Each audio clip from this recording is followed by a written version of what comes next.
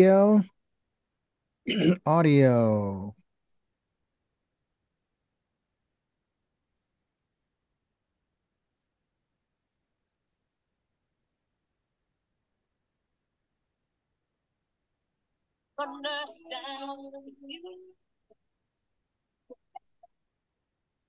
Welcome to Tell Me Your Story, New Paradigms for a New World. I'm Richard Dugan, your host. We're here to give you choices and knowledge of those choices to help make your dreams come true.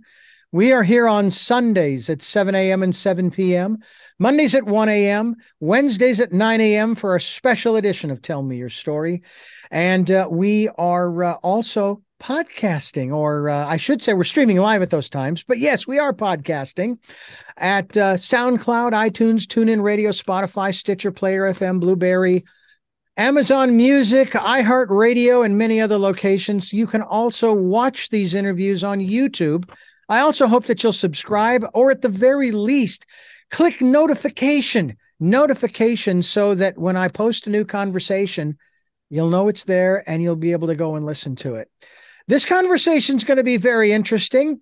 We're going to find out about a very interesting subject that we actually talked about maybe a year or two ago, but it was titled a little differently. Titled meaning that the author's book had to do more with sociopaths and psychopaths. We're kind of along the same lines today because we're going to be talking about narcissism and narcissists. The title of the book is, and I hope I've got the pronunciation from my guest correct, Narc.tion. It is the Narcissistic Abuse Recovery Dictionary.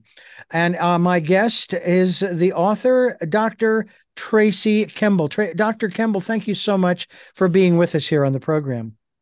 Pardon me. Thank you for inviting me. I'm excited to be here and talk about a subject that needs to be talked about. Oh boy, does it ever. Especially considering what we've been through, specifically the last 6 or 7 years. But I know this is not a modern day situation. This has been going on since man has been on the planet. But it seems to be not necessarily, and I hope I'm correct here, not necessarily more pronounced, but it's just more visible specifically because of social media.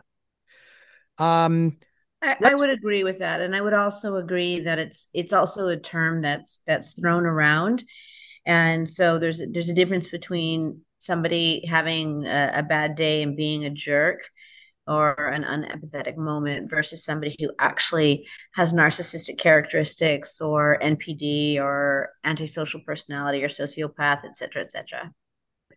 well, I can say that I in my growing up in school, um, I was bullied. Now, I don't know that I'd necessarily call the bullies narcissists or psychopaths or sociopaths. Plus the fact that I never did follow them after school, in terms of after I got out of school, to know what their career choices were or their directions in life, because I didn't care. I just wanted to get as far away from them as I could. Um, and that's kind of the way a lot of us feel these days with those who are prominent, especially in the media. We are bombarded, uh, both in the media and in social media and so forth, by these images and these words and the language. And it's like, first, if I could shut off the network, if I could just get rid of the internet for me, and never have to deal with it again, and not watch any television, not pick up any newspapers, I'd be a happy camper. But that's not something that's really possible. Now, am I, and again, I am not I do not play the victimhood game, okay? In the 2016 campaign for president, I dubbed it the victimhood campaign because that's what they were saying. It's everybody else's fault that we are the way we are, and I'm going to fix it. So, my question to you to start off with is, am I a victim of narcissistic abuse? Well, I would have to ask a lot of questions in order to be able to answer that because, just because, again, somebody has a bad day or is being a jerk, it doesn't mean that they're a narcissist. If it is a constant characteristic within their personality, that's when it's diagnosed as a personality disorder. And that's when you're actually dealing with somebody who has narcissism.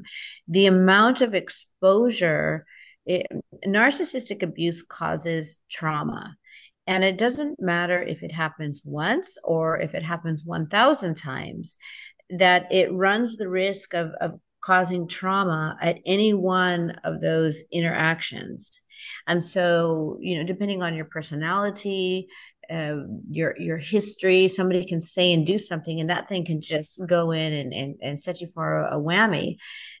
Or if you've been exposed to it for a long period of time, that trauma wound will run much deeper.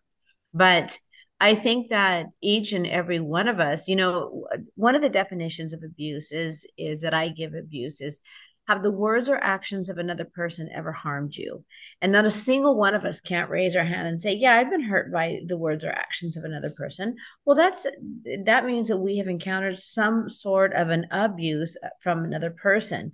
Does that make them abusive, or does that make them having just a bad day, or a season of not their shining brightest moment? It all depends on how long the tendencies goes and how much a part of their natural character these actions and reactions are.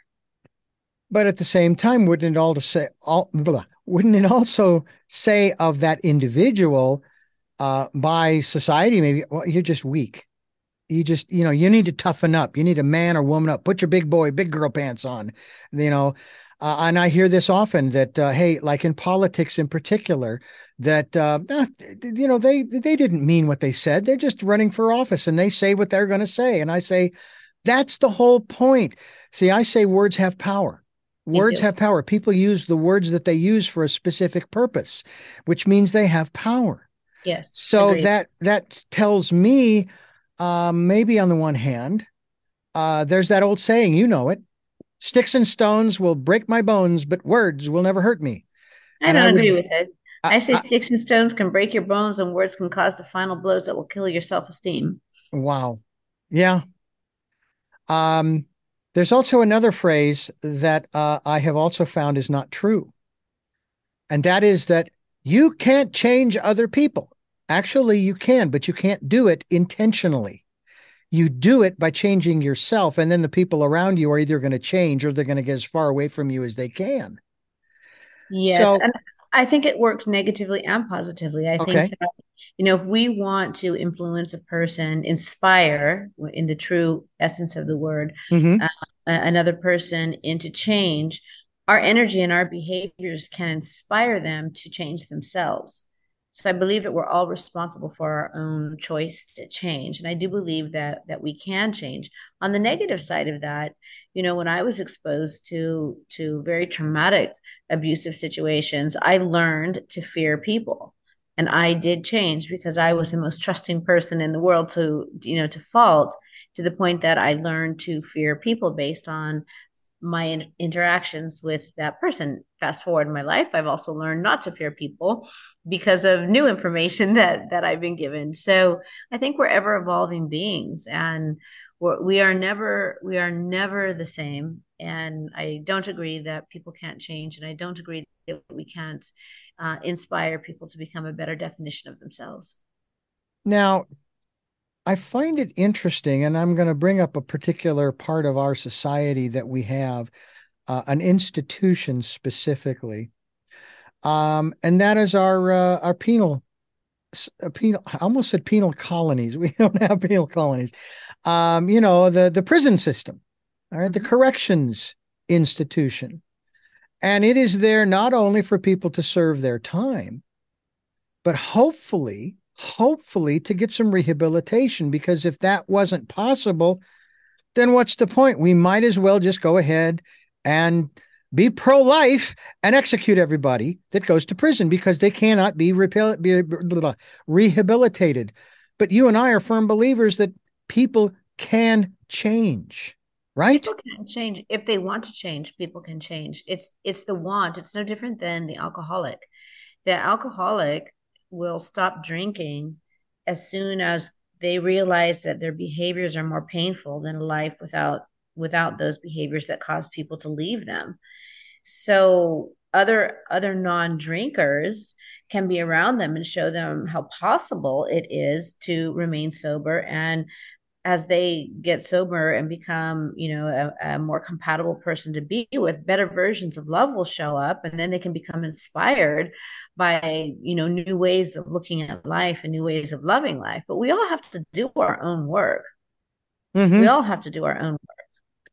I know that that is a big phrase that I started learning back in the 80s. Now I'm 63 years old now. I went through some personal growth and development programs like LifeSpring back in the early 80s. It was an offshoot of Mm-hmm. EST. And that was absolutely one of the things that they enforced in us, that we're not here to change you. You chose to be here. And that was another point they made too. A lot of people would complain the very first night, I don't want to be here. This is uncomfortable and da da da da. So the facilitator basically said, those of you who are complaining, you're lying to yourself, because if you didn't want to be here, you wouldn't be. But guess where you are? And so the changing process, the transformation began. Mm-hmm. When it comes to now, we are let me back this up and ask you this. Are we talking both about the narcissist and about the abused of the narcissist? Well, that's a really good question, because what people don't understand is when any of us enter into a relationship, we are both doing something to make that relationship sustainable or non sustainable. So the question becomes, what are the dynamics that make a narcissistic abusive relationship sustainable? Well, there are two environments that make a narcissistic relationship sustainable: a narcissist plus a narcissist, and these people are literally just getting high off of the attention that their partner gets. And because narcissists don't see other people as other independent people, they see them as an extension of themselves. So if the people they love gets attention, they see it that they're getting attention, right? So it's a narcissist plus a narcissist. Or the other dynamic is a narcissist plus a self-deprecate. And so this is when the bully and the victim enable each other to reinforcing the messages that are inside them and keeping the toxicity of the relationship alive. In an interview that I did regarding sociopaths and psychopaths, the author and guest on the program said that as bad as it might seem, Mm-hmm. that a sociopath or psychopath, or even a narcissist, because we did use that word, no matter how bad they might seem, we can still learn from them. And his point was, though the ends do not justify the means, they get things done. Well, sometimes they do. At least they want it to appear as though they get things done, when in fact maybe they don't. But nonetheless, they said, yeah, we can learn something from them. Do you believe that we can learn something as opposed to finding ways of protecting ourselves? Actually, there traits within the narcissistic behavior that we could look at and glean little bits and pieces and shards from that hologram? I think, I mean, absolutely, because there's a very famous saying. It says we can even learn from a fool. And so, if we are the students of life, we can always learn. How many people listening to this have been exposed to an awful situation and say, I will never treat another person that way? Well, we learned that from, somebody who mistreated us or mistreated somebody that we love. On the flip side of that, this is a big, I'm running a workshop, and it's called So Your Boss slash Coworker is a Narcissist. And the thing about the narcissistic personality is that, and I'm not talking sociopath or psychopath, okay? Okay. And we're talking very dangerous people that I believe we need to stay away from, because they literally don't care if they harm another human being. where lacking empathy is different than not caring if you harm another human being. But that's a whole deep subject that we won't go into right this Mm. second. All right. But that being said, that many many traits of what narcissists do when they're implementing jobs and executing events can come across very narcissistic. It's the demand. It's like there is not room for emotion right now, that we have to execute. There's, because narcissists lack emotion. They don't care if you're happy or sad. It's about executing the project. It's about getting to the bottom, getting through the crisis. um, is it a module that I would recommend people learn and study? I would say no. I would say, the concept of there's no tears in the boardroom is a true one. That if you're talking about business, it's business. You have to remove your emotions about it. If you're talking about human beings, you have to put the emotional factor into it. Mhm. And a narcissist doesn't have the ability to do that. They just remove emotion most of the time. You've been involved in this particular area for 30 years, and you've put together this dictionary. And when we come back here, after I make these final few words here, I want to talk to you about some of the words in the. Okay. And it sounds weird because it's narcissist, but it's narctionary. Like a dictionary, only a A narctionary. narctionary. And at first, when you read that narctionary, oh, is this about drugs and and a narc who is trying to catch people with drugs? No, well, not exactly. No, we're talking with Dr. Tracy Kemble, and you are listening to Tell Me Your Story. I'm Richard Dugan, your host, and it is really a pleasure to have Dr. Tracy Kemble here, author of Narctionary. It is the narcissistic, get the whole word in there, narcissistic abuse recovery dictionary. I have a funny, suspicious feeling this is probably not going to become an audible, although it would be kind of interesting to read, to say the very least. What is a what is sun syndrome? Oh, the sun syndrome. Okay, you know what? One of the things I love to do is I love to have people open the book and go to the part of the book. So let me just find my sun syndrome. There we go. A That's sun on everybody turn to page 264 in your hymnal. yeah. Let me just read it because Sure. just to get it right. So, a Sun syndrome, the category is that it is an abuse technique, and I categorize each word with something that lets it know: is it a recovery word? Is it abusive word? Is it a trauma? So it's a trauma. It's a trauma response, and the Sun syndrome is where both the narcissist and the victim believe that everyone in the environment is supposed to revolve around the environment, around the narcissist. So what this is just like, you know we circle, right? Mm-hmm. In our atmosphere we circle. The Yeah. narcissist believes that all roads lead back to them, that the only thoughts in the house need to be their thoughts that everybody takes on, the only praise in the house, unless it's deemed given permission to other people, it all needs to go back. And it's a family training system where, rather than let's say it's a parent that is a narcissist, that you're able to say, gosh, dad, I don't agree with that statement, and here's why. And then there could be a teaching moment or an expansive moment. That type of stuff is forbidden in the house because it will cause a narcissistic episode. So it's this brainwashing that people learn at in within a family unit or a cult situation. It could also happen in work environments and church environments, where it's like, don't buck the almighty one. And because if you do, there's ramifications.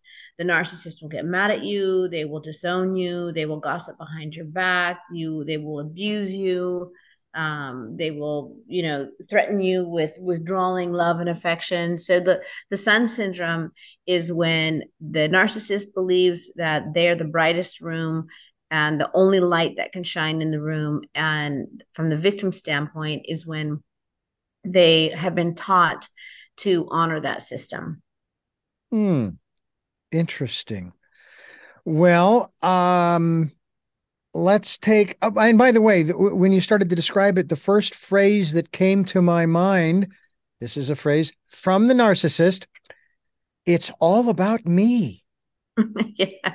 Now, I will tell you, I'd like to think this was not a narcissistic moment at the age of 5 or 6 years of age, but I remember being outside and playing, and all of a sudden, this thought came to my mind. Do you remember the movie Men in Black and the scene in the operating room where they had this giant alien and they cracked open the head, and inside was this tiny little critter, right? Who was basically running the show. He was manipulating the body and making it move and everything, right? Well, as a 5 year old, I didn't think I was an alien inside, but I was a tiny little thing inside the body, inside the head, looking out the eyes, listening out the ears, speaking, and so forth. And that everybody else was here for me. Now, I don't think a 5 year old even knows or has had enough experience to be narcissistic, even though Well, children kind of are, but that's a different yes, that's a different yes. kind of narcissism, isn't it? It is a different type of narcissism. It is that, the brain is still developing, and children are in a survival mode that if they don't have their parents, they will die. And so therefore I would say if I see it in a 5 year old, that is still part of the developmental process that, around what, 3 4 years old, the favorite word of a child is me. And it takes a while to outgrow that, to socialize the children, to learn that siblings matter too. And it is a challenging time in parental raising, but it is a narcissistic trait, but I would call it more of an innocent narcissistic trait in children. And the most important thing is that you see your child grow out of that. That as long as you can start to see, okay, now they're being able to understand empathy and learning that life exists outside of themselves, then you're on the right track. Right. Now, the interesting thing is, I grew up in a household of six. Okay. Okay. Plus my parents. Okay. So we were six kids. And yeah, maybe as we came along, we sort of exhibited that attitude. I mean, take a look at a 2 year old. I mean, don't they talk about the terrible twos? Boy, is Yes. that not narcissistic or what? You know, but it's a phase that we go through that I think best summarized says, okay, here's where the family and the parents come in and they start to teach the child, not necessarily mold them per se, although I suppose you could put that in that category. But they start to teach that child that they're not the only one, that there are others in this household who require their attention too. And, we're not neglecting you. That is not what it's about. And I'd have to say that my parents did one heck of a great job with all of us in that process. I'm going to go to another definition here. I'm going to flip over so that you can find it as well. You can go to page 1, 2, 3, and we're going to look at, I don't know how that happened. Um, okay. Narcanese. Narcanese. Narcanese. Tell us what Narcanese is and what that category is. So Narcanese is a word that I developed, and I developed it as what Narcanese is just like every language has its own dialect. I call the dialect of the narcissist Narcanese. And so, for example, a narcissist will do such things as a word salad you. And a word salad is when you go to the narcissist and you say, I am not comfortable with what's happening in our relationship. And I am not specifically comfortable with this situation. And I really need an explanation because I've been hurt by it and I'm not feeling good. Let's discuss this. And the next thing you know, the narcissist is, and they have thrown so many words into the conversation that you end up just shaking your head, Sometimes they blame shift. You're on the other side of it and suddenly apologizing for something you did when you're trying to address the violation that was done to you. And it's a technique called word salad. And what I realized on my recovery journey is that there's a whole set of words and terms that exist just within the narcissistic relationship that we needed to start putting them into vocabulary form. And rather than sit there with that brain fog saying, I don't understand what happens, we're able to say, okay, stop word salading me and answer the dang question. So that's what narcanese is. It's the official, what is the definition that I have is the official language of the narcissist that includes both spoken word, unspoken, and written word, as well as behavior and tactics that the narcissist uses while in an episode to try to dupe, gain control, or fuel source off of others. And by the way, if you are, let's just say you are living or working with a narcissist and they're throwing narcanese at you, then you are actually living in the country of Narconesia. That's right, Narkyville. Narkyville, Narconesia, Narcistan. Exactly. You know what? And my words aren't the holy grail. It's whatever works to be able to, get your grip around it. And what one of the reasons this is a good place for me to share this is that one of the reasons why I wrote the book and it came about very quickly is it was around 8-9 months ago, and a friend of mine went through found herself in a divorce, getting the discard, which is a very narcissistic thing when they end relationships, and just on the floor, didn't see it coming, et cetera, et cetera. So she calls me. She's like, I know that you specialize in this, and can you just help give me a few minutes of your time? And so the first thing she does is she's like, and all of a sudden, all I know is that he was there one day and just gone the next. I said, yeah, that's called the discard. The what? The discard. The discard is phase 3 in the narcissistic cycle where they put you out like trash. They're just done. They've moved on with their life and they're off to another fuel source. She goes, oh my God. And then she said, and it was just so crazy because it's like I was everything to him, but then one day he would love me and the next day he would hate me. I said, yeah, that's called the hurt to rescue, or the adore to abhor technique. And she's like, what? And I'm like, yeah, it's a technique that they use to break you down, to build you up, to break you down, to build you up so that you become dependent on them and they can rely on you for a fuel source. What's a fuel source? The fuel source is what the narcissist lives off of, and you're giving it to them and helping keeping them emotionally alive. And then she said the other thing about, we got into an argument and the words all made no sense. I said, yeah, I got word salad. So this conversation was taking place, and she says, Tracy, why don't you should take all these words that and put them in one handbook so that we newbies can just open up this dictionary and understand what we're dealing with. And so I did that. And the reason that this book is so effective is because my mother raised me with this concept. And she said, Tracy, when your body hurts or when there's something in your life that hurts, or is causing you pain and it doesn't have a name, it's like fighting a ghost, and that you can't grab a hold of it and pull it into your life and mend it and heal it and nurture it. Or if it doesn't best serve you, eliminate it from your life. But when something has a name, you can grab a hold of that. You can bring it into your life. You can put a boundary on it. You can put some glue and help mend it back together. Or if it's not proper behavior, you can eliminate it from your life. So Narc.tion.ar.y is all about just giving name to the many ghosts that haunt the victims of abuse. Narcissistic.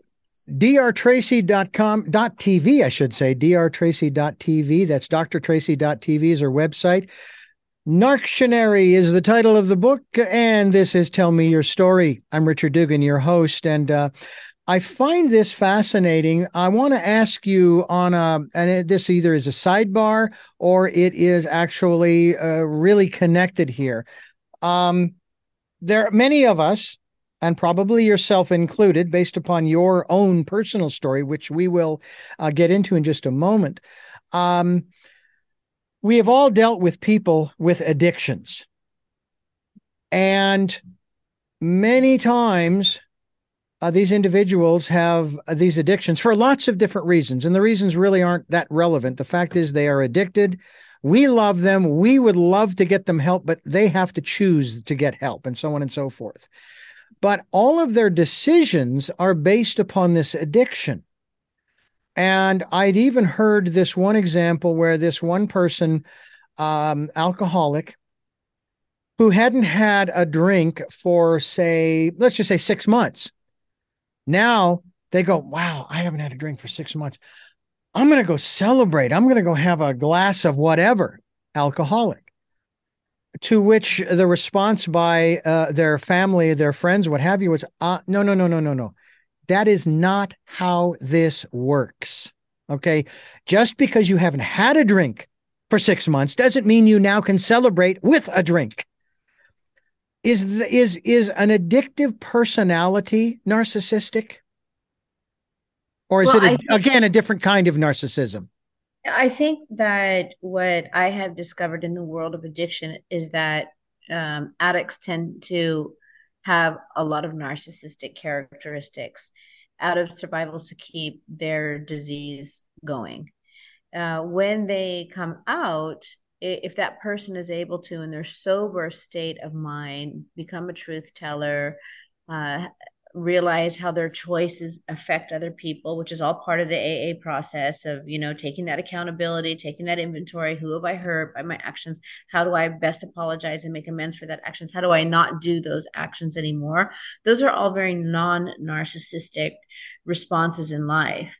But when a narcissist, when an addict is in full blown addict form, they don't care. They don't care how their drinking affects your life. They're not even thinking about it. All they're thinking about is their next high. Which that lack of empathy towards another person is a very narcissistic characteristic.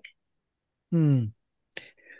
You know, this is very interesting because I had to come up with a plan for myself, and then I want to talk about some of your plans as well as your specific story that has brought you here to us today. But I came up with this sequence of steps, and it was the only way that I could escape for myself, this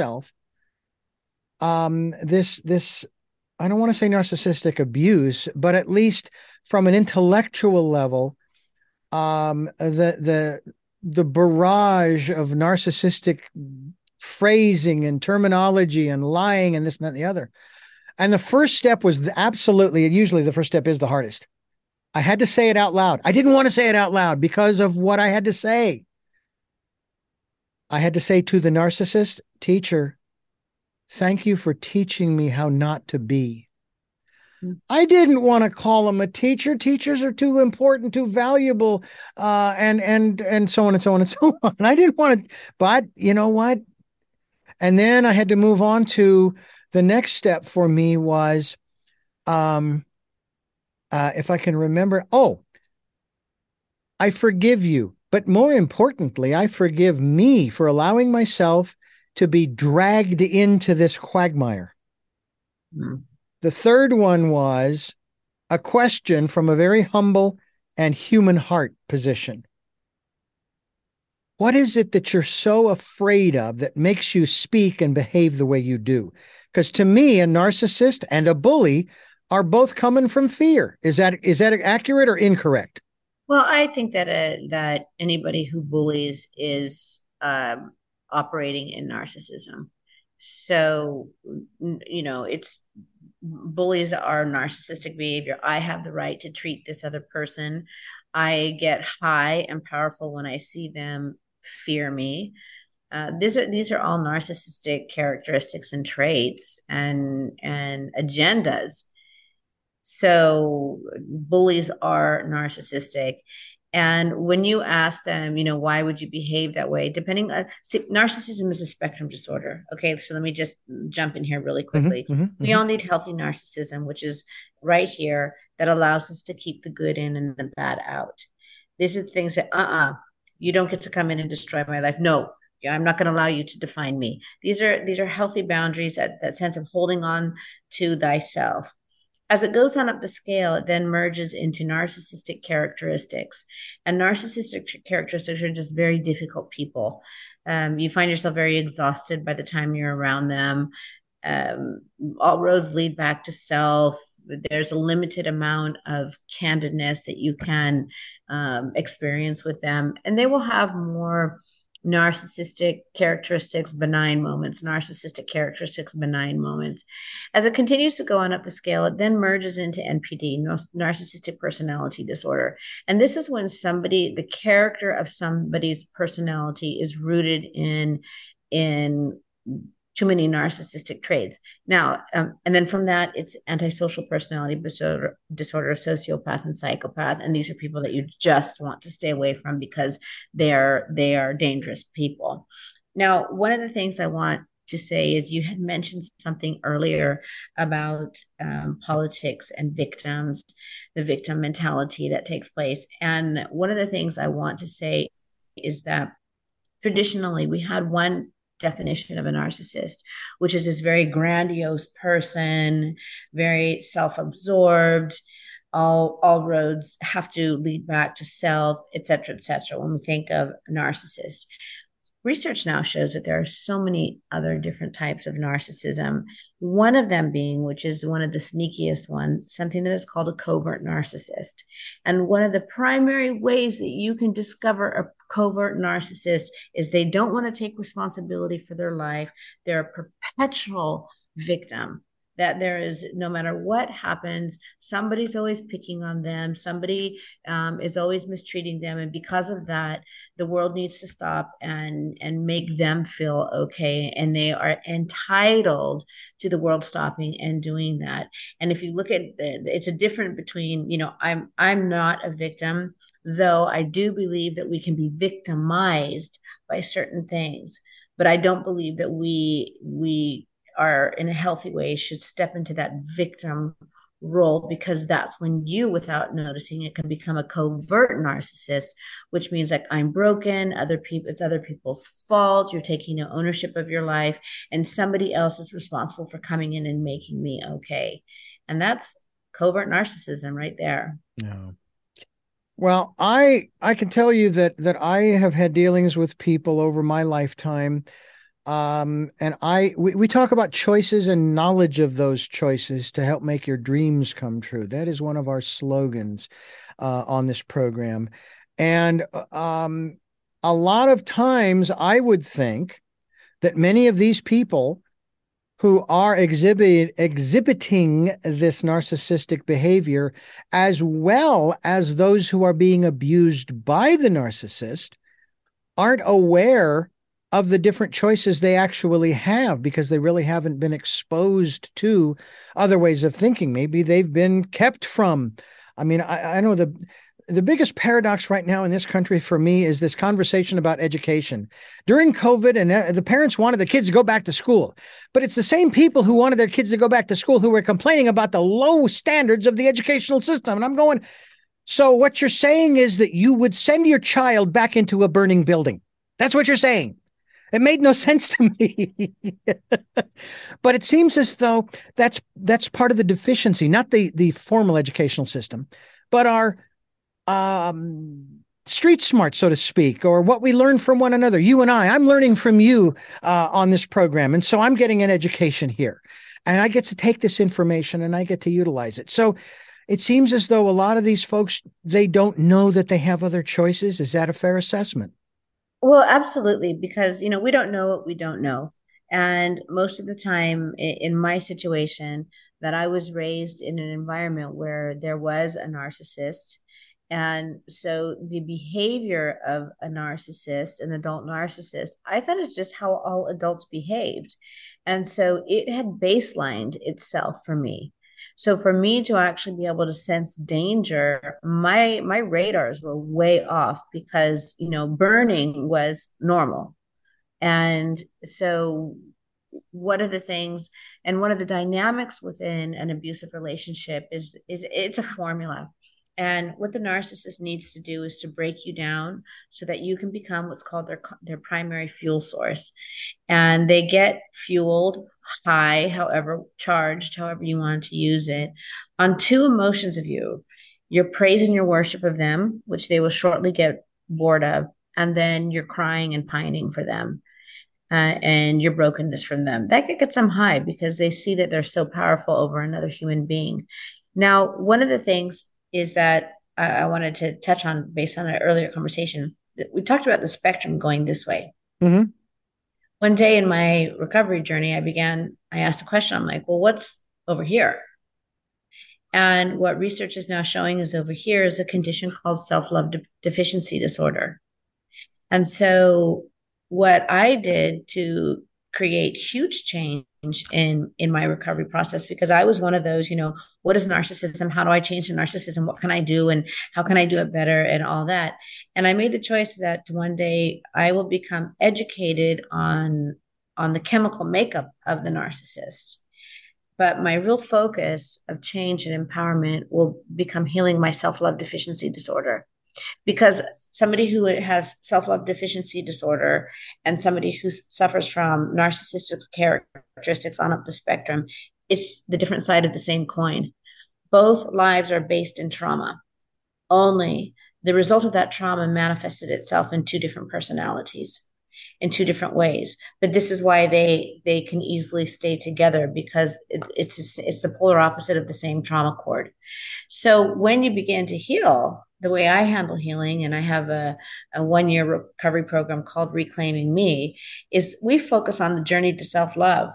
Because when you raise that foundation underneath you and you build a steely foundation of self-love underneath you, you vibrationally just begin to align in a different level than the narcissist. And all the things that you used to tolerate, they just become intolerable, because your definition of self-value has changed. Your definition of what you want in a relationship has changed. The definition of self-honor has changed. And these are all the things that keep you on the recovery journey. And you don't even have to focus on the narcissist. You just have to become aware, which is in the book, of what they're doing, so that when they do it, you're able to say, no, that's narcissism. That has a name, and I don't love like that anymore. And I have lots of mantras in my program. And going back to what you just said, my one of my mantras is, especially during in my recovery, I am more powerful than I remember. I am more powerful than I remember. I am more powerful than I remember. I want to talk more about this aspect of self-love with you, Dr. Tracy Kemble, as we continue here on Tell Me Your Story. Great. I love it. One second here. I'm Richard Dugan, your host, and I thank you so much for being with us here with Tracy Kemble, Dr. Tracy Kemble. And we're talking about Narc.tionary, that is the dictionary of narcissistic abuse recovery. And we are talking about this. And by the way, the website, once again, is drtracy.tv. That's DRTRACY.TV. We hope that you'll go there. We will be linked to that website as well, Doctor, so people can find out more about you, get a copy of the book, et cetera, et cetera. I want to talk to you about this aspect of self-love, because I would venture, there is a part of narcissism that is just that. It is self-love. But at the same time, for example, I just got an email that started out and it sounds great. I mean, it's really cool. It says, stop acting so small. You are the universe in aesthetic motion. I don't know what aesthetic motion is, but and I'm getting these different emails, just, it's like they're trying to pump me up, and I'm going, okay, but you know what? I'm happy with where I'm at, and I'm content and so forth. So I'm thinking we need to maybe define, for those who are looking for recovery, and that's what we're looking at here right now at this moment. How do you make sure you don't cross the line from self-love to narcissism, to self-centered love? Yeah, well, there's a very, very big difference between I get asked a handful of questions, so I'll go through them. Tracy, isn't self-love a form of narcissism? No. Self-love is self-love. It's the honor and the understanding of one's self and value. It's the conscious relationship that we have with ourselves. Narcissists don't self love. They, believe it or not, they self loathe. What they do have is self lover, where I will love and value myself. They have this like infatuation in love with themselves. It's a very shallow form of love. So that's the very big difference. The second question I get asked a lot is, if I step into this journey of self love, and I was guilty of this, am I going to turn out like the narcissist? Because the last thing that I want in my life is to end up like the person who destroyed my life. Mm. And the answer that I have to that is, that question right there means you're not narcissistic, because a narcissist would never ask that question. They don't care how their life affects other people. They don't have the ability to look inside their inner terrain. And does the pendulum swing? Yes, it does. If you go from somebody who doesn't have a boundary and is learning how to set a boundary, and it comes across a bit rough and tough, this is just the pendulum trying to find its balance. And if you stay in your recovery journey, you will, you will learn your own, you will learn if you're being a covert narcissist, and learn to make changes. But it's a matter of really understanding there's a big difference between operating in a foundation of self-love, being a narcissistic self-lover. Mm. Well, I know that as I personally was going through a few things in my life over the last few years, um, I was always counseled by I call it my network. All right. And I'm very lucky to have established that network in my life. I was counseled, Richard, you can do all of these other things, but make sure you take care of you. And I thought about That's that, and self-love. yeah, and Mm-hmm. that, and yeah, and I got that. But I thought, okay, that's interesting. I hadn't even put a connection on that in terms of in terms of that. You know what I'm saying? In other words, I hadn't Yeah. thought about it in that way because I always thought that, oh, I'm going to get caught here and I'm going to be this and I'm going to be that and I'm going to be the other. And I'm fine the way that I am, and I'm happy. I know I'm taking this stuff from this person, whether it was a bully or what have you. But I don't know. I just thought it's okay. And they said, no, you need to take care of you.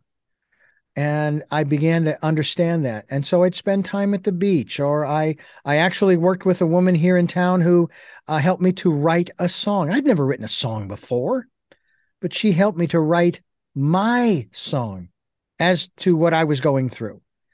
And that was very therapeutic for me, and so forth. What kind of programs do you have for the recovering abuse narcissist? I don't even The know how to victim, phrase it. the The person who's victim. been Okay, we'll victimized. use the word victim. Yeah, Okay. the person who has been victimized, or their life has been affected by the words and actions of a narcissist. So I run an amazing program, and it has been around for 27 years. It has evolved over the years with the things that we learn about abuse and abuse trauma and abuse recovery. Like I said, 27 years. It takes place every Wednesday night and every Thursday night. And in 27 years, we've never missed a day that our team shows up and is offering recovery. The program is called Reclaiming Me. It's a 1 year comprehensive program with 6 modules. The first module is called "What is this?" and we really explain what is narcissism, what you've been through, what is narcissistic abuse trauma. Like, we just give name to the broad strokes of it. The second module is called "What Happened to Me?" and this is a module that in studying the behaviors of the narcissist, I've identified 13 different techniques that they do to fuel source other people and what happens to you when you are on the receiving end of that. The third module is called Loving the Narcissist, and this is breaking all the soul ties, the trauma bonds, the love addiction, the codependency, the spiritual bonds, everything that keeps us tethered to that polar opposite condition that we're dealing with. The next class after that, there's a very specific trauma wound that happens to people who go through narcissistic abuse. Many people get treated for PTSD, but that is not what they suffer from. A narcissistic abuse victim suffers from something called CPTSD. And there is a very specific methodology of healing in order to be able to unleash those deeply settled trauma wounds. Then the next module after that is called When No Contact is Not an Option, because in the world of narcissistic recovery, they say just leave and never contact that person again. And in some cases, that's not possible if it is a parent, if it is the parent of your child, if it's somebody that you work with, et cetera, et cetera. So we really need to learn how to hold on to ourselves if we have to continue to encounter certain narcissists. And then the last module is all about love and life after narcissism, how we can learn to grow and learn to love in new ways and not build altars to the abuse and learn from what we've been through, but become a better version of self. Mm, very interesting. And it's very important because I noticed even in my own life that I tell you, when you don't take care of yourself, you get weaker and you get weaker and you get weaker. And then you start to become self-destructive, don't you? I mean, it's by virtue of not taking care of yourself, you are in essence kind of whittling away at your own physical, mental, emotional, and spiritual health. Well, let me give you, for any of our listeners who are saying, if I take care of myself, isn't that being completely selfish? And especially women feel this way, that we need to put everyone first in our life. And one of the things that I learned on my self-love journey, and I'm working on a book called The Journey to Self-Love right now, is that when I struggle with that, am I being too selfish? Am I only thinking about myself? What I realized is that if I don't live out the life that Tracy Kemble needs to live out. So when we begin this journey to recovery, And is I've there is no real end. I mean, this is going to be for life in a manner of speaking, but there does come a it's like you're going to be going up and up and up and up, working on your recovery, but eventually you'll kind of maybe level out a little bit, but you'll always be in recovery, kind of like the alcoholic, even if they go through recovery and they've been sober for 35 years, in a manner of speaking, they're still in recovery, right? Yeah, it depends on the person and the division their road to recovery. Some alcoholics need to remind themselves every day that they're alcoholics to stay sober, and some need to move beyond the definition of alcoholism, and they want to stay sober because being sober is just a much better way of life for them.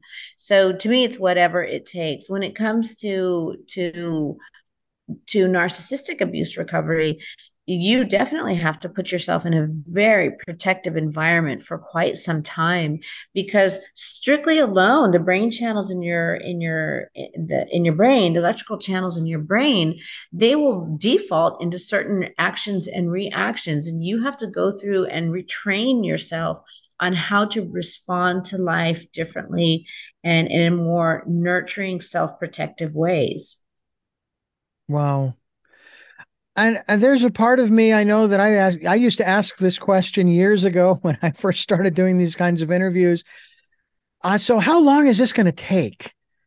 And I know better than that now. There's no clock on it. There is no stopwatch on it. It takes as long as it takes, right? It takes, well, yes, because, part of the process is the grieving process, and there's no time clock on the grieving process. But when I get asked that question, and I've asked that question myself, how long is this going to take? When is change going to happen? And the best piece of advice that I was given was when you really want it to. You know how quickly change can happen like that? It's the second that you say, you know what? Done, done, done, done, done. I am Mm. done. I am not engaging in this for one more second. I refuse to be this definition of myself. And it's the intolerance of your today that creates your tomorrow. Yeah. And so you can completely change. Now, you have to learn how to become that new person. That change can happen like that, but you have to become a student of what it means to be a different person than that when you are. And I was just working with a client a couple of weeks ago, and I said, you know, the thing about reaching dysfunctional choices, places in our life, is that we walked for a certain amount of time deep into the desert. And the day that you had your awakening and you woke up and all of a sudden you're like, oh my God, I'm in the middle of the desert, you have a choice. You can keep walking into the desert and become more dysfunctional, more disconnected from the mainstream of life. You can stay where you are and be a victim and wait for somebody to come rescue you. Or you can turn around and start walking out of the desert back to the mainstream of life. And the question was, well, how long is it going to take before I hit the mainstream of life? And I said, it depends on how fast you want to walk or run or fly. Me, when I had made that choice, I couldn't get out of the desert fast enough. And I woke up every day with the most important thing in my life is getting myself well and getting back into the mainstream of life. So, we are more powerful than we remember. Used to be one of the questions I would ask my guests at the end of the program. How powerful are we? And we are amazing, amazing beings. What Absolutely. about a spiritual component to this? We talk about people participating in the decade of perfect vision, where we want them to spend time going within to that quiet, still, calm, peaceful place and listening to that still, small voice. Now, this has absolutely nothing to do with any philosophy per se, any religion or institution, because we've been hearing that voice since we arrived on the planet. Yeah. It's whether or not we respond to and follow, as I say, the promptings. Talk to us about that component in recovery. Well, one of my gifts is I get these amazing downloads. I live my life by a spiritual philosophy that is called divine order. And divine order says the perfect solution for my life is already in place as long as I align myself with it. So I am responsible for keeping my heart in joy, my physical, emotional, psychological being safe, believing in the good of life. All the practices that have taken me years to get to. But I think that it is the primary part of recovery. There are actually in my recovery classes in we spend one segment of the recovery process to say you can do and say you can do your physical work, you do your mental work, you do your emotional work, but to really recover and to change, you got to do your spiritual work too. You have to rely on that bigger source within you, where all the wisdom of the world rests. If we open ourselves up to that knowledge, it's there. Mm. We just got to settle our fears, and settle down the thoughts, and it will start transmitting through loud and clear. There's a biblical passage from the Old Testament that goes, train up a child in the way he or she should go, and when they are old, they will not depart from it. And that's a double-edged sword. Because if you raise a child in a particular way, do not be surprised at how they turn out as an adult. And if you are looking at an adult, you can see how they were raised as a child. Are we making more and more narcissists in this country and in the world? I mean, is Putin a narcissist? Are the leaders, the dictators, say in China or the Philippines or any other country, are they a bunch of narcissists, or would they fall under different categories that we're not talking about here? I think that if you can look at a person and say that they're lacking empathy for how their choices affect other people's lives, and that's primarily one of the number one characteristics of narcissism. Mm. If you take it down to a less geopolitical viewpoint like that and just go on to social media and you see a whole generation of people who have a need to, rather than listen, they want to be heard and they want to be looked at, and they're not satisfied with how they are, and so they jump from thought to thought to thought to statement to statement to statement, all with that hope of getting a like. So I think that we have only begun to see. I think that we have seen in the history of the world narcissists and sociopath and psychopath leaders for sure. I think that what we're really going to start seeing now is just this heavy input of the narcissistic characteristics and people with invisibility that are coming across as being too visible. We are talking with Dr. Tracy Kemble, and we are talking about narcissism and her book, Narc.tion.ar.y. And it is just that. It is the Narcissistic Abuse Recovery Dictionary. Her website is that's Dr. Tracy, DRTRACY.TV. And this is Tell Me Your Story. I'm Richard Dugan, your host, and I thank you so much for being with us, Doctor.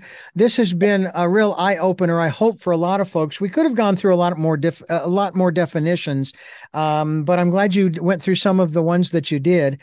And it seems to me, but from your explanation just a moment ago about social media and this current generation, we're going to be dealing with a lot of narcissists in the coming decades. That's just my Exactly. observation. I would agree. And can I end with just my favorite word in the book? Yes, please It do. is a phrase that is called poop in your soup. And this is such an important term for me to learn because I was a professional about accepting unacceptable behaviors, whether it be in small doses or large doses. And one day in my recovery, somebody said, Tracy, tolerating a little bit of narcissism or a lot of narcissism is like having poop in your soup, and poop in your soup is never okay. So, to all of our listeners, no matter how small the doses of narcissism, we are not to tolerate the wrong behaviors of Oh, other oh people my because poop in heavens. your soup is never okay. And That that's all is I got to say. That's what you've said an awful lot even before that. So we thank you for being a part of our program. I do have three final questions I want to ask you before we wrap things up, but I do want to thank you for listening to and watching Tell Me Your Story, New Paradigms for a New World. We are giving you choices. Boy, we've given you a lot of choices and knowledge of those choices as well. To help make your dreams come true. We're here Sundays at 7 a.m. and 7 p.m., Monday mornings at 1 a.m., and Wednesdays at 9 a.m. for our special edition of Tell Me Your Story. We stream live at those times at richarddugan.com. We also podcast on SoundCloud, iTunes, TuneIn Radio, Spotify, Stitcher, Player FM, Blueberry, iHeartRadio, Amazon Music, and many other locations. We're also on YouTube where you can watch these interviews. We hope that you will. And if you can't subscribe or you don't want to subscribe, maybe you can at least click the notification so that when I post a new conversation, you'll be able to listen to it. We also ask that if you can support the work that we are doing, we would really appreciate it. Every penny goes towards every element that we have, including the cost of SoundCloud and some of the other work that is done. But we have PayPal. It's there for your security as well as ours. All you have to do is type in richard@richarddugan.com when they ask you for the email address to whom to send the contribution. And we thank you for those who have and those who will. And also, as I mentioned earlier, please spend some time going within and listening to that still small voice in that quiet, calm, peaceful place we call your inner life. Some call it an inner closet. We can call it whatever you want. Just take some time. And maybe even while you're doing that, do it out in nature.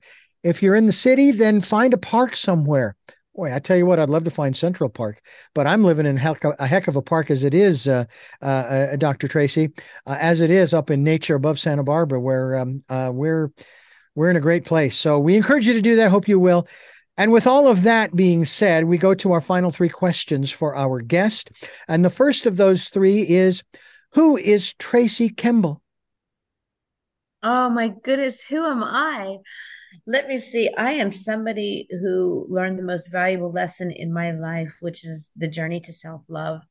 And I am somebody who used to think that this life wasn't worth having me around to somebody who was in love with life and in love with people, and understood that that knowledge came to me because I took the courage to go to my inner terrains and get to know that this person that I am is good enough to be here.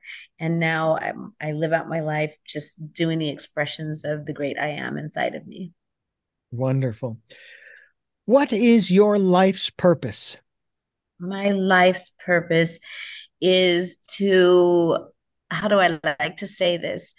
That I get these beautiful downloads from the divine. They are the recipes of life. I have been lucky enough to get the recipes wrong, and now I get the recipes right. And I want to get these life recipes into the hands, especially of women, so that they can be, do, and have everything that their heart desires along this beautiful existence called life. Hmm.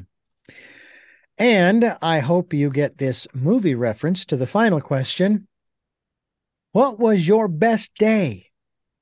What was my best day? My best day was the day that I realized that I'm enough. And that from the day that my father's sperm and my mother's egg met in my mother's womb, I was enough then. And I came to this world enough. And I forgot that for a long time. And other people told me different. But the day that I chose to reclaim my enoughness was the game changer of my life. Well, yes, indeed. You are enough. I am enough. He and she is enough. And we need to start claiming that. And I thank you so much for being with us here on the program. You're welcome. Thank you so much. And I thank you for listening to and watching Tell Me Your Story, New Paradigms for a New World, where we are giving you choices and knowledge of those choices to help make your dreams come true. And until our next broadcast, podcast, videocast, love to lull, Jeanette, I am listening. And Dad, be happy.